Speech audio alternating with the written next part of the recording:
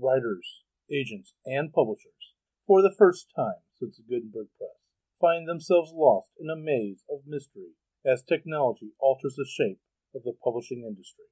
Searching for Answers is a group of writers throwing pop culture, writing, and publishing into a crucible of clarity, passion, and humor. This group is the Write Pack.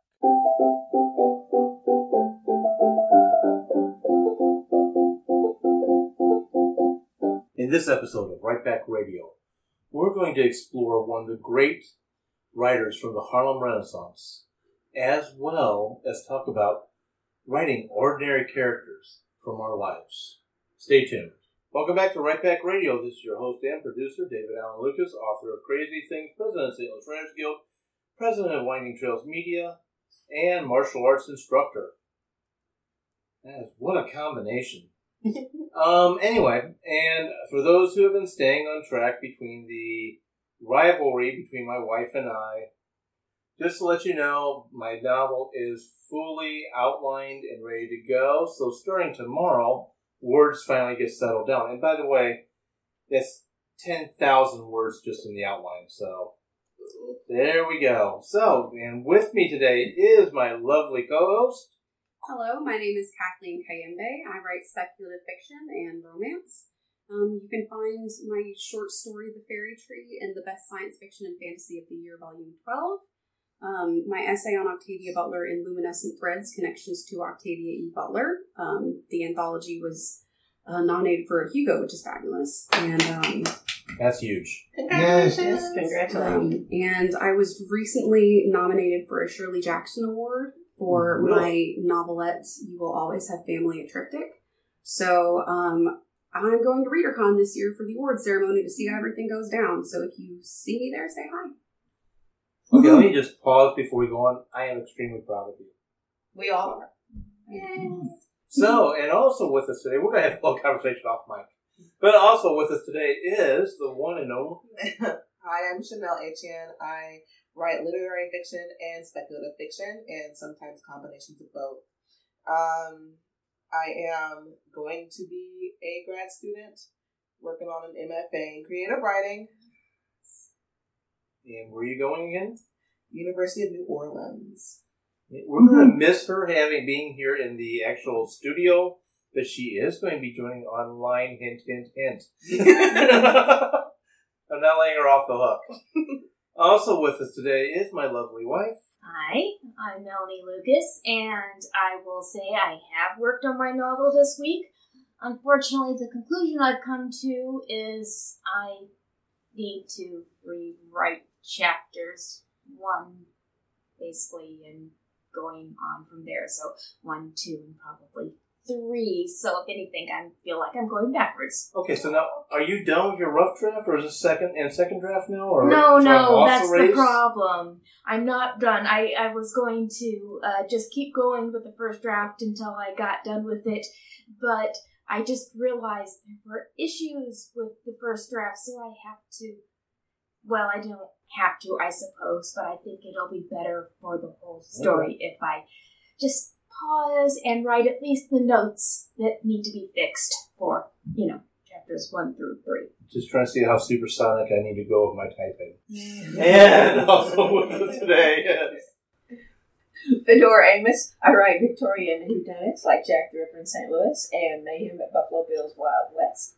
And I just finished the copy edits for Have Your Ticket Punched by Frank James, which will probably come out early next year. I am also president of Greater St. Louis Sisters in Crime. Perfect. And also with us today is coming remotely, so he didn't want to join us in the studio today. We're heartbroken. No, I'm hovering above you all in an airship. Did you know? That's I'm Brad R. Cook. I'm the author of a bunch of steampunk stuff and a bunch of other stuff that's coming down the pipe. So if you're interested at all in Tales of the Gear Blade, look for the first 3 episodes. Should be out in the very near future. But I'm announcing today the release of Beyond the Iron Door, which is a collection of short stories, steampunk short stories, that you will be able to get in print. All those stories are already available online. You can grab them all if you want. But if you want them in print in a collection, because several people have asked for that, it will now be available. You can pick it up, read all the awesome stories. And there's one new one, Touch the Stars, is going to be released next month as well. This month. Sorry, we're in June. This month. Excellent. And today we're going to talk about Langston Hughes, who was a Harlem Renaissance writer, as well as about writing about the ordinary person. So let me give you a little bit of historical background on Langston Hughes. Normally I turn this over to either Fedora or Brad, but one of the few textbooks I've kept from my days in college was an African American literature course, because I discovered so many other writers I fell in love with I didn't know existed before that class. So, Langston Hughes being one of them. So Langston Hughes was born in 1902, died in 1967. When Langston Hughes died in 1967, his years of literary productivity had spanned almost half a century.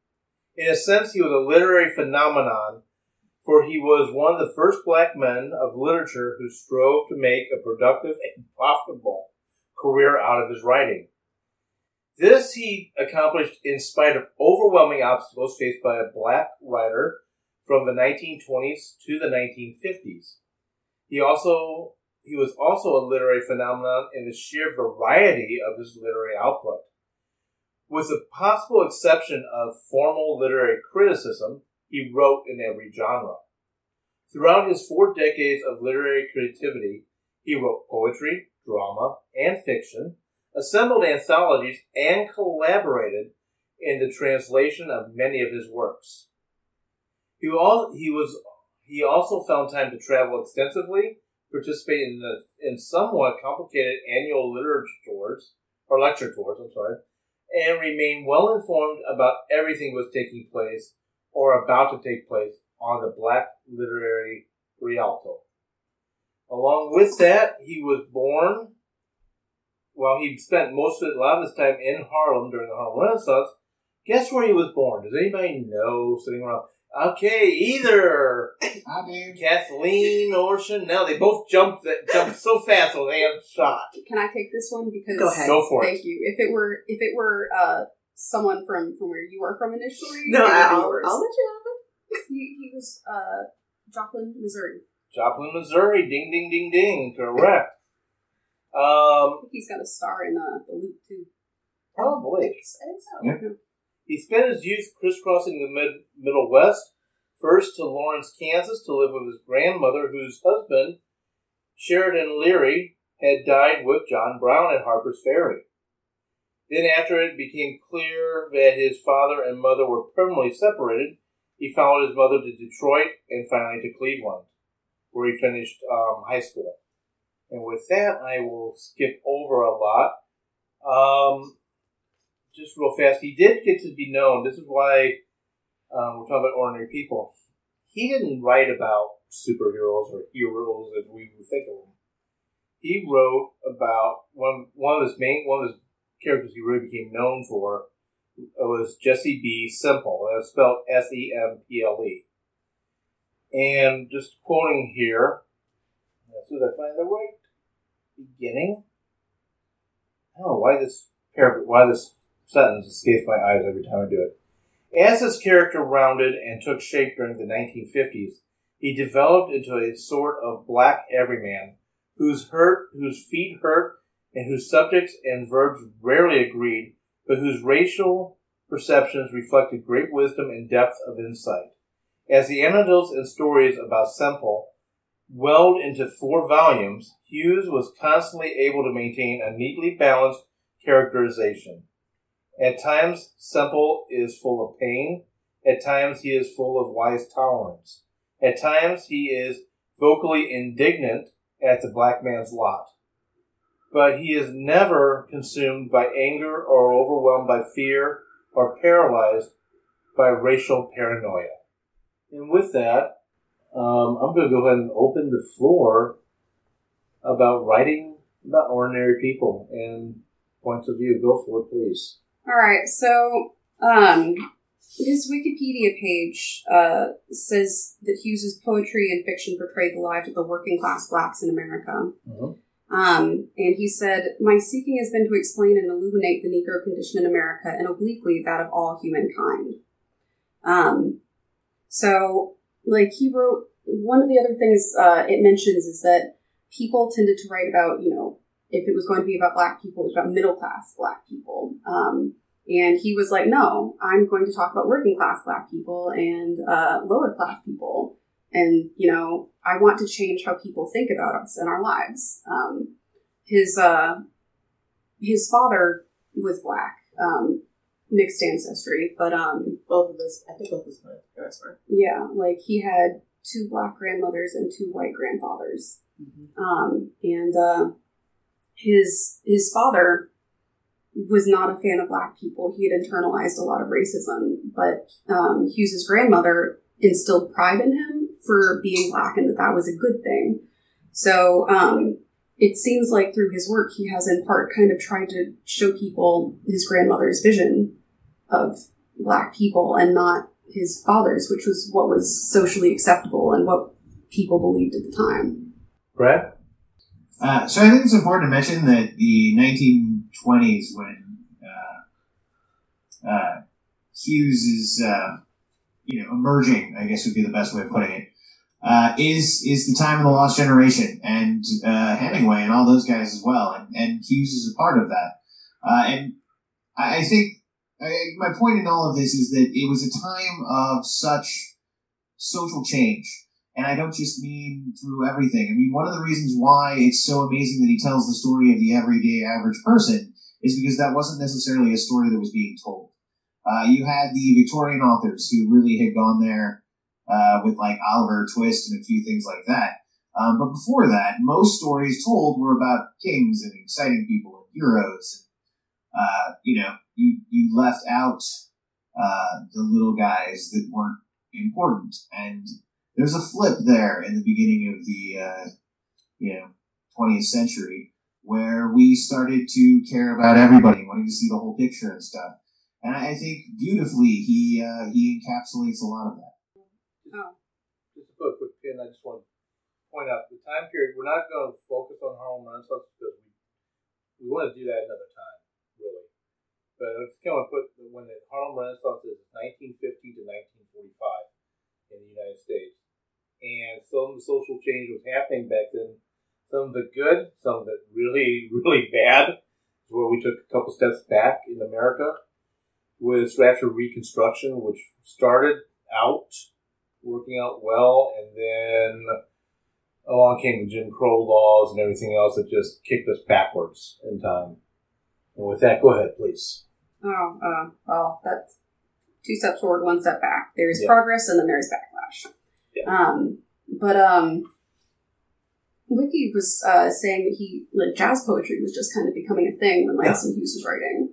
So, I had not heard of jazz poetry. Jazz poetry emerges. You have so many new forms of art. It's amazing. Okay, jazz poetry. Which one of these 2 do I want to do? You want to break it down? I don't. You don't want to? But by the way, this is a time period where jazz is coming into itself, too. And jazz started off being viewed by certain parts of society as being Black music, and just leave it there. They actually use a racial term, which I hate.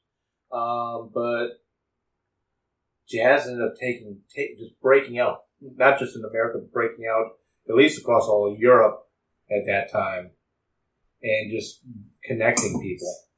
So, jazz poetry. Well, you can dance to it. Yes. You can't dance to classical music. Unless it's the waltzes. The waltzes you can. You waltz. And the minuets. You waltz to it and stuff. But you're not actually dancing. Jazz is, you're actually moving your body. Oh my God. We'll argue about that aspect later. Go ahead. Not going into jazz poetry, but it is definitely something that I think people should look into because it is both fascinating and invigorating. Yes, look into it. Jazz poetry. Research it. But one of the things about Langston Hughes is that when you look at his poetry, You mentioned in the quote that the subject and verbs don't agree. And I'm just like, yes, because this is the way we talk. This is the way normal people talk. This is the way Black people talk. There are very few moments in here where I can look at a poem. I'm holding a book of Langston Hughes poetry right now that Kathleen let me borrow. And there's not a moment when I can open this book and be like, well, that sounds like my grandmother right there. Or, oh, yep, that's my daddy. Oh, he would say that. Like, it's so wonderfully heartening to see and to think, you know what? This is canon now. Mm-hmm. This has a place in American literature for somebody who sounds the way that my family sounds. It's wonderful. It just gives me such joy. For a little taste of jazz poetry here. This is called Jazzonia. I'm hoping I pronounced that right. Do we need to start snapping? Yes. Only if you want to. Oh, silver tree. Oh, shining rivers of a soul. In a Harlem cabaret, 6 long-headed jazzers play. A dancing girl whose eyes are bold lifts high a dress of silk and gold. Oh, singing tree. Oh, shining rivers of a soul. Where Eve's eyes in the first garden. Sorry, I just lost my place. In the first garden, just a bit too bold, was Cleopatra gorgeous in a crown of gold. Oh, shining tree, oh, silver rivers of the soul. In a whirling cabaret, 6 long-headed jazzers play. Sorry for the pauses. My bad.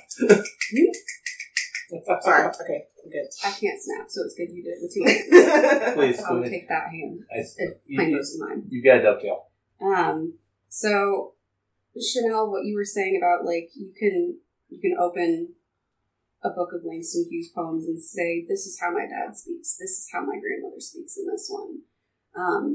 One of the things that I like about his poetry is that it does deal with racial issues. And it deals with biracial issues. So there's a poem in there called Cross, that talks about having parents that are like mine. And I love it. It gives me joy. Do you mind if I read it? Please. I also like the title's called Cross, too. Like, it's not just out there, but immediately when you read, you realize, I see what this is. So, Cross. My old man's a white old man, and my old mother's black. If ever I curse my white old man, I take my curses back. If ever I curse my black old mother and wish she were in hell, I'm sorry for that evil wish, and now I wish her well. My old man died in a fine big house. My ma died in a shack. I wonder where I'm gonna die, being neither white nor black.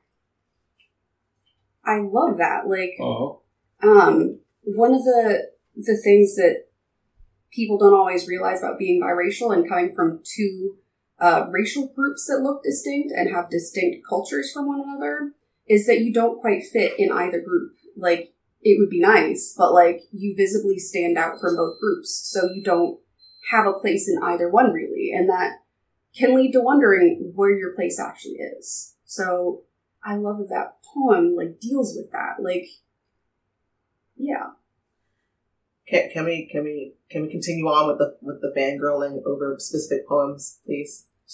Yeah, go for it. Because let's keep going. Okay, there is a poem, and I remember reading this poem from high school, and it just speaks so much to me about pride and heritage and the things that we tell ourselves and we tell our children to keep going.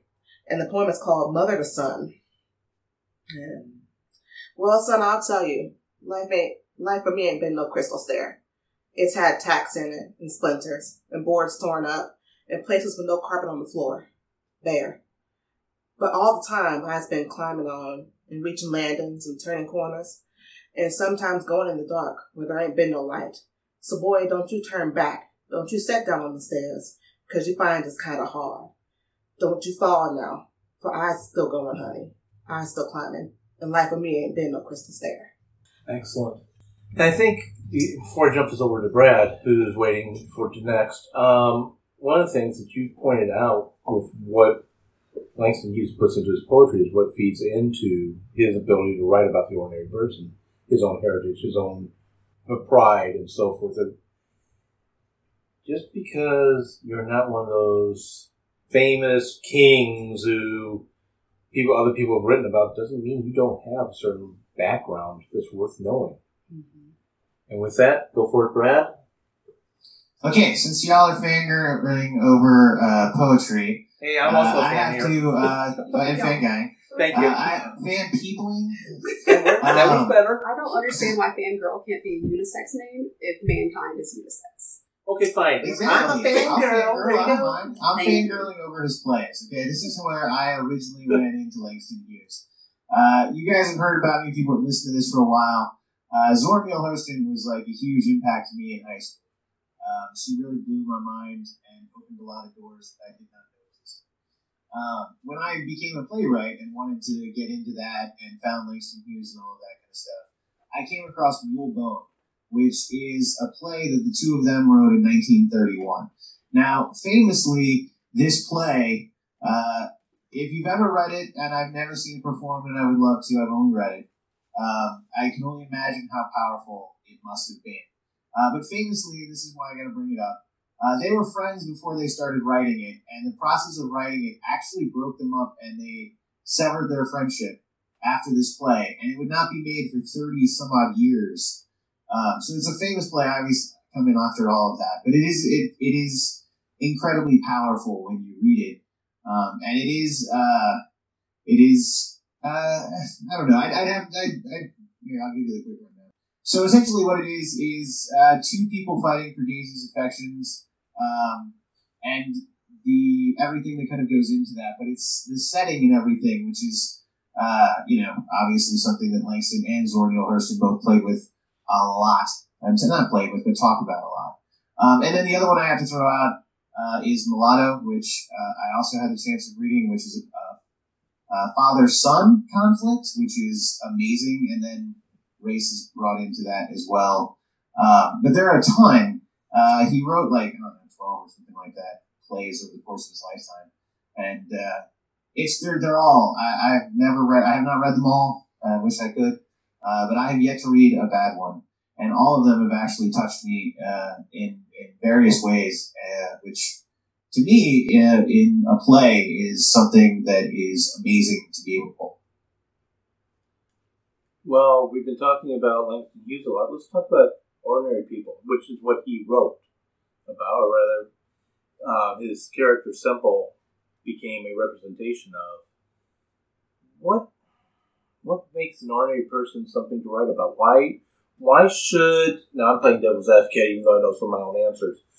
Why should I care about writing about anybody, for that matter, who... Maybe a car salesman. I'm thinking something. Why should I care about a teacher? Why should I care about... Hell, why should I care about the janitor? I mean, I'm just throwing it... And by the way, there's one janitor who was a mentor of mine. The guy had 4 PhDs. Holy moly. 3 of them were in science. He was, at the time I met him, he was a janitor because he was tired of the corporate world. Langston Hughes, actually, it said he quit, what was it, a job or college or something, because it was taking up too much of his writing time. So he became a busboy so he could write more. He's here. Mm-hmm.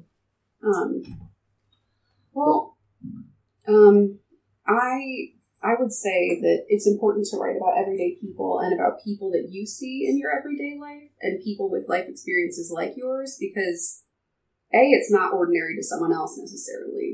People are actually curious about the life that you think is so mundane. And B, I hope I said A before and not 1. You did. Goodness. 1 and B. B. Representation is important, and you don't know how much it will mean to someone to see themselves reflected in your work, because you're writing about a life experience that they share and that maybe is not in the literary canon because no one thought it was important enough before. There have been certain periods over history where people suddenly, as a collective, realize that they have been silencing a group of people who will no longer be silenced, and they begin to tell their stories in ways other people hear. And we've lived through a few of them now. But, I mean, your group could be next. Might as well, start things going. Chanel and then... Wow, that went dark real quick. No, it is. I love it. Minority status is always dark. Oh, this is true. Bring it to light, guys. Chanel and then Brad. Go for Chanel. So, with regard to why should I care, not necessarily about like teachers and janitors and car salesmen, because I'm sure that they're all great and everyone has, I like to say that everyone is extraordinary and no one is average. Because think about it in terms of mathematics. Average is really just like a culmination of these varying parts that are supposed to be able to give a general sense of a group while not actually being any one part of the group. So that goes to say, you can have an average, but no one is going to actually fit that average. And if you do, hell, that's pretty impressive. But every person, no matter how average they are, every person has something about them that's worth telling. And I will try to censor my language here. I will be darned if anybody gets to tell somebody that their story is not worth being heard. So, like, okay, they're a teacher. Maybe they're a teacher with, like, an insane eye for detail. That's not average. Maybe they're a janitor that knows 50 bajillion decimals of pi. That's not average. Like, there's always going to be something about somebody, because people are multifaceted little rays of sunshine. I feel really weird saying that. But everyone has something that makes them special. Cue unicorns and rainbows and hearts. See, we went from a dark to a light. Everybody's got something that makes them unique. Everybody's got some. Kathleen's wearing a unicorn shirt. There we go. That says imperfections are beautiful, and a unicorn's horn has a giant crack in it. There we go. So even if it's your imperfection, that is something that's worth telling a story about.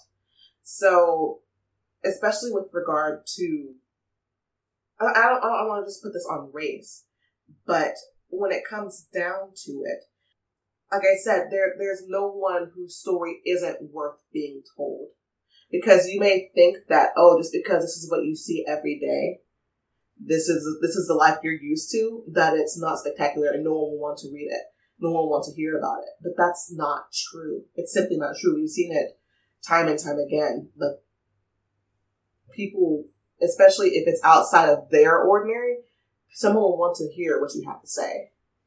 Brad and Kathleen?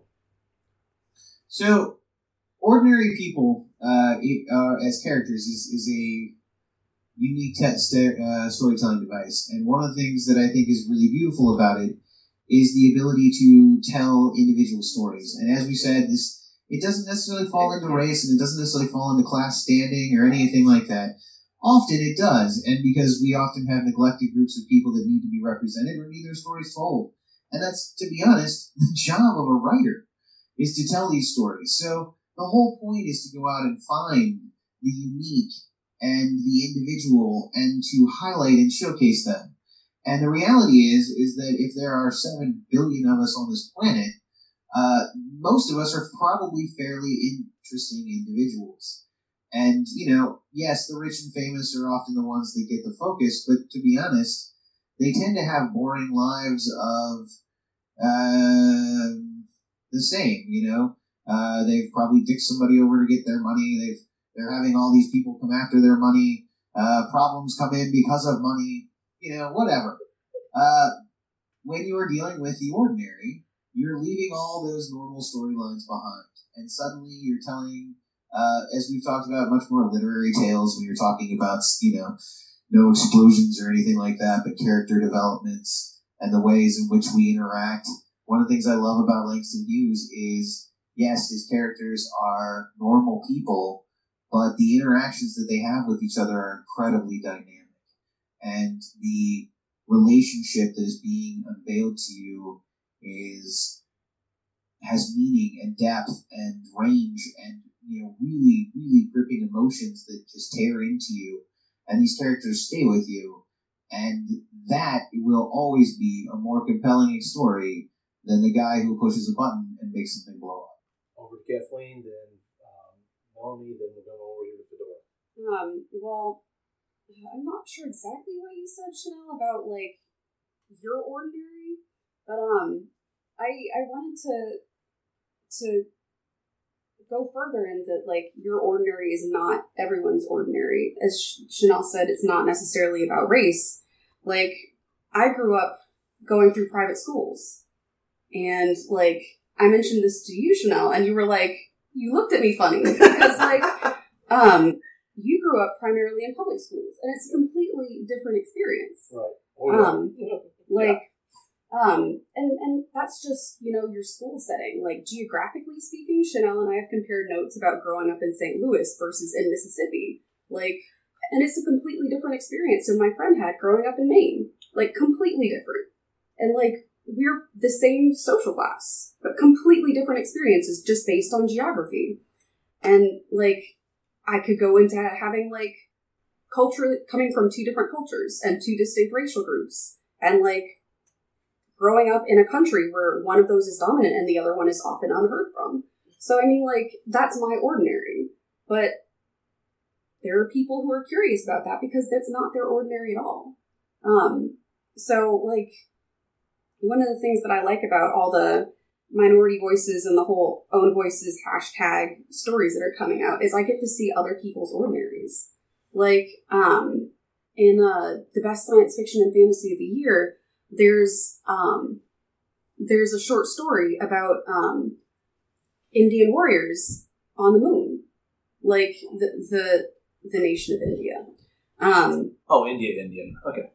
Yes, as opposed to Native Americans. Right. But like it's the future, their society on the moon, and I was like, oh my gosh, this is fabulous! Like the author didn't try and explain India to me. I just was expected to know and understand or look that up myself, and I was like, wow, like this is so cool. Like, I got to see a different culture from their own perspective, like, but in the future. So, like, that gives me such joy. And for that particular author, it was just, this is life. This is ordinary. But for me, it was new and wonderful and exciting, and I got to learn something. So, I mean, I'm really excited that we're living in a time where there are so many stories coming out like that. Like, I live for it. Melanie? Well, this is, just talking about, this is a little sideways topic, but I just recall there's a lot of, if you look around and talk about your life, you'll find a lot of stories about a writer's struggle. It seems like they're fictional. A lot of them are fictional autobiographies. So if you're writing that story, then you have to be really good, because that story has been written before, but your version of it hasn't. Yeah. I was saying, as the saying goes, there's no new story under the sun. Yeah. Go ahead, Kathleen, then I got Brad, then I got Fedora. Oh, well, the writer's struggle is one example of, like, your ordinary, but I think one of the things that we've mentioned a bit in this topic is that, like, everyone's experience is unique. So, like, your experience of that struggle and the other details about your life, like, maybe you're a janitor with 4 PhDs and you're a struggling writer. Like, that's a different sort of life than someone who, quit college or quit his, high-paying job because he would rather write and be a busboy than do all that. Then you would be telling Langston Hughes' story, and we would remember you forever and ever. But I mean, like, those are totally different experiences. So one of the things that has made me want to raise a question is, like, how do you write people like you with struggles like you or experiences like you in ways that other people want to read, in ways that are familiar storylines, but, like, with different protagonists than we've seen? Brad, are you dovetailing or are you changing? Well, I can dovetail on that, but technically I'm still dovetailing on what was said earlier. Okay. So to answer Kathleen's question really quickly, the fastest way to do that is just to, writing is like, okay, so my point is that writing these stories, like stories are not that different. It's the people that are in the stories and the relationships that have formed that change the story around. So the reality is the story you're still telling is an amazing story about a character. It's just now that character is highly connected to you and an experience that you want to tell. And that's the important part to capture. But it's still probably going to be a story about like a guy and a girl or two guys, or, you know, love or hate, you know, and that's the beauty of storytelling. The other thing I was going to throw out real quick, I'm going to throw it over here, is that this is encapsulated beautifully by a photo that I just saw recently online, where a young woman was swimming with her pet tamarin, which is a type of monkey.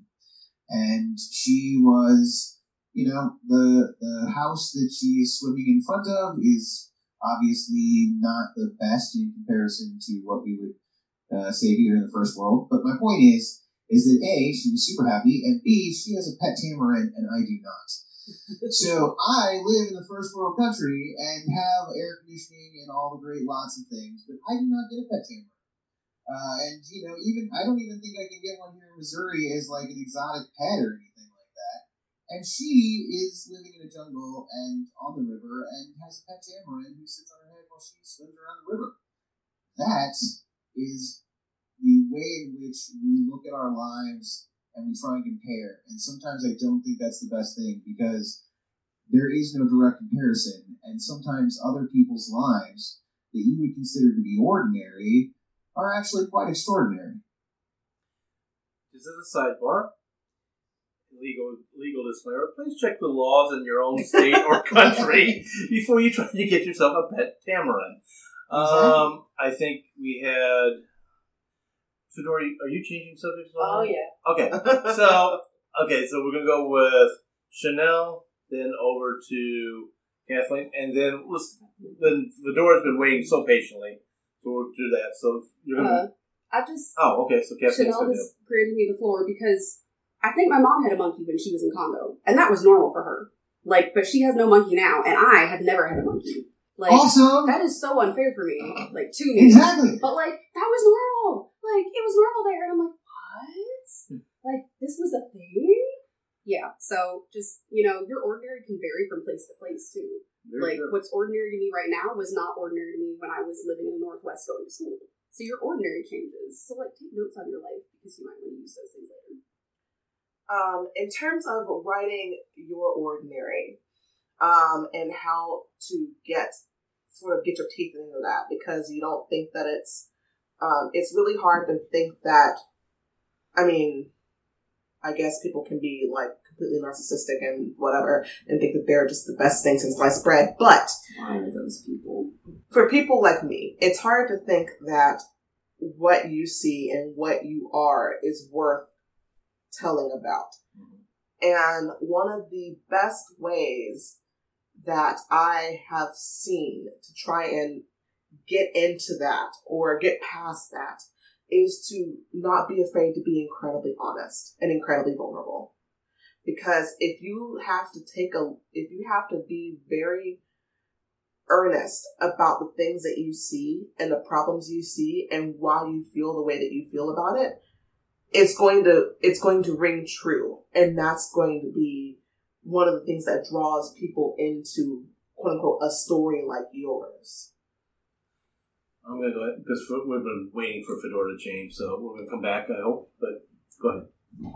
I want to talk about what made Langston Hughes possible. At the end of the Civil War, many people, African Americans, particularly soldiers who were African American and just fought in the Civil War, saw the one thing that they had to do if they were going to join the larger community and tell all of these untold stories that you have been saying were suppressed until this time. And the difference is education. In Missouri, for example, Lincoln University was created specifically by former African American Union soldiers for African Americans to get a good education, understanding that before and during the Civil War, education was completely forbidden. Even so simple a thing as learning to read and write. education was the difference. They knew it. And in Missouri, we had not only Lincoln University in Jefferson City, but there was also Smith College, which was in Sedalia, the place where Scott Joplin came in order to study musical composition so that he could write down the music that he heard in his head.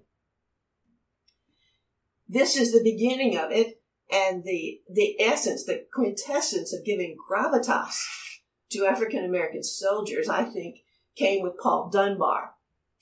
Paul Dunbar was an amazing poet, really a kind of genius, who went to Howard University and got the education so that he could create poetry which was on a par with anybody else's. And that's why I find his story and that of his wife Alice, even though they didn't live together all that long, but both of them became really excellent writers and very prolific in their own ways. And that's what made it possible for the Harlem Renaissance to give us this entire cultural community and to keep it going well past the 1935 often cutoff era, which is, people didn't have money during the Depression to buy books and poetry, for goodness sake. That was taking back seat to getting bread and milk.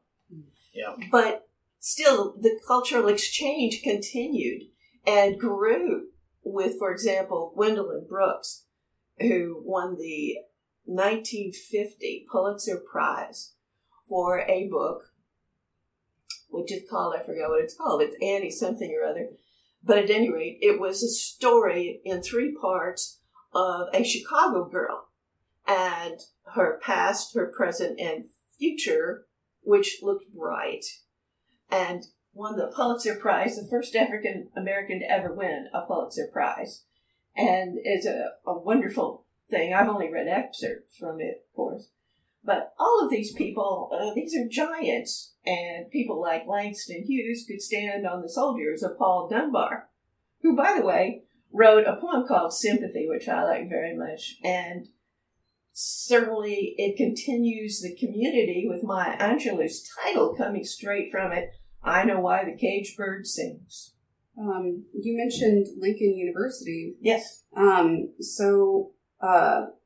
Hughes's wiki page says that he initially began attending college in Columbia, but he eventually left because of racial prejudice, and he finished university at Lincoln University. Excellent. Yeah. We were, in some ways, quite progressive, at least for a while in Missouri. This faded by the 1920s, unfortunately. But for a while, it had not. It rocked in the 20s. The 20s are the heyday of St. Louis's literary community. Pretty much that, 1910 to 1930 is when St. Louis was almost the hub of all literature in the United States. Hey, now, I thought the Right Pack was. No, I'm just joking. Sorry, everybody. No, we're the ones bringing it back. You got it. Thank you. Anyway, I couldn't resist. Go ahead, Brad. But that is actually something I was just about to bring up, is that one of the reasons why you see the emergence, and not of Langston Hughes, because obviously he was not writing in St. Louis at this time, or did he ever really? But the point is that the Midwest really did become a bastion for voices that were being silenced elsewhere. One of the greats is Temple Bailey, who was the highest paid female author at her time. But she had troubles because she was a female author. But because of that, she lived out here in St. Louis. She had a great, career and everything like that. But she and others really helped put St. Louis on the literary map to the point where it is one of the largest gatherings of writers outside of Paris at this time, in New York, obviously, with the Harlem Renaissance and everything going on, and some of the other stuff that's going on in New York around this time. But it's an amazing history that St. Louis is actually part of. Go ahead, Kathleen. One of the things that I like about being a writer is you can take something that is hard for you in your own life and you can turn it into something beautiful. And Hughes dealt with a lot of racial issues in his life because he was a black man in America at a time where it was extremely difficult to be a black man in America, as opposed to just, slightly less. So one of the things about Hughes was that he stressed a racial consciousness and cultural nationalism devoid of self-hate. And a lot of his poetry talks about those things. Like, it addresses those issues in ways that are relatable and understandable. Like, those are large issues that he uses something short and small to show you a bigger picture. And your issue may not be race. Your issue could be any number of things. Like, everybody has things that make their lives more difficult, but that they hopefully will embrace and recognize as being part of what makes them who they are and special. And, like, you can do that with your writing. Like, you don't just have to show what is easy about your life or what is good. You can show what is difficult about your life. You can show the issues that are important to you through your characters who have struggles like yours. And I think people need to hear those things too. Like, you don't just have to, if you're a janitor with 4 PhDs, talk about, the topics of your PhDs or, what it's like to clean up a place. You can also talk about what's important to you nationally and culturally. Like, you are a collection of different things. They could be entirely disparate things, but all of those are part of what make you who you are. And you don't have to pick and choose which ones to write about based on what you think is socially acceptable to talk about or people want to read about. Like, I guarantee somebody wants to hear about every one of those things that makes you who you are. Chanel and then Brad? The funny thing that you should mention that is, even if you decide to write about something that's completely different than your personal struggles or the place you come from or who you are as a person, the truth will out. It's going to come through. And it's going to be one of those things where, like, 25 years from now, people are going to say, oh, well, Kathleen Kayembe, she has this influence in her writing, and you can tell in these stories, and Kathleen's going to be like, what? I did what? The truth will always out, particularly when it comes to your upbringing. Don't try and fight it. Just embrace it. Something related to that. So, like, for speculative fiction writers, like, I write speculative fiction, and the stories that I've had published are all speculative in some way. But, like, the things that I published under my own name aren't about biracial people, but they definitely encompass the biracial experience. And, like, I couldn't have told you that when I wrote them. I couldn't have told you that after I sent them out. It's just having looked at them together, I'm like, oh my gosh, like, this is totally being biracial stories. Like, wow. Oh God. I didn't realize I was putting that out there. Like, I write about a bunch about families and about the biracial experience. And clearly, I have some issues about those things because I'm trying to work them out in stories. The stories don't have to be about those things, but, like, what matters most to you will come out in your work.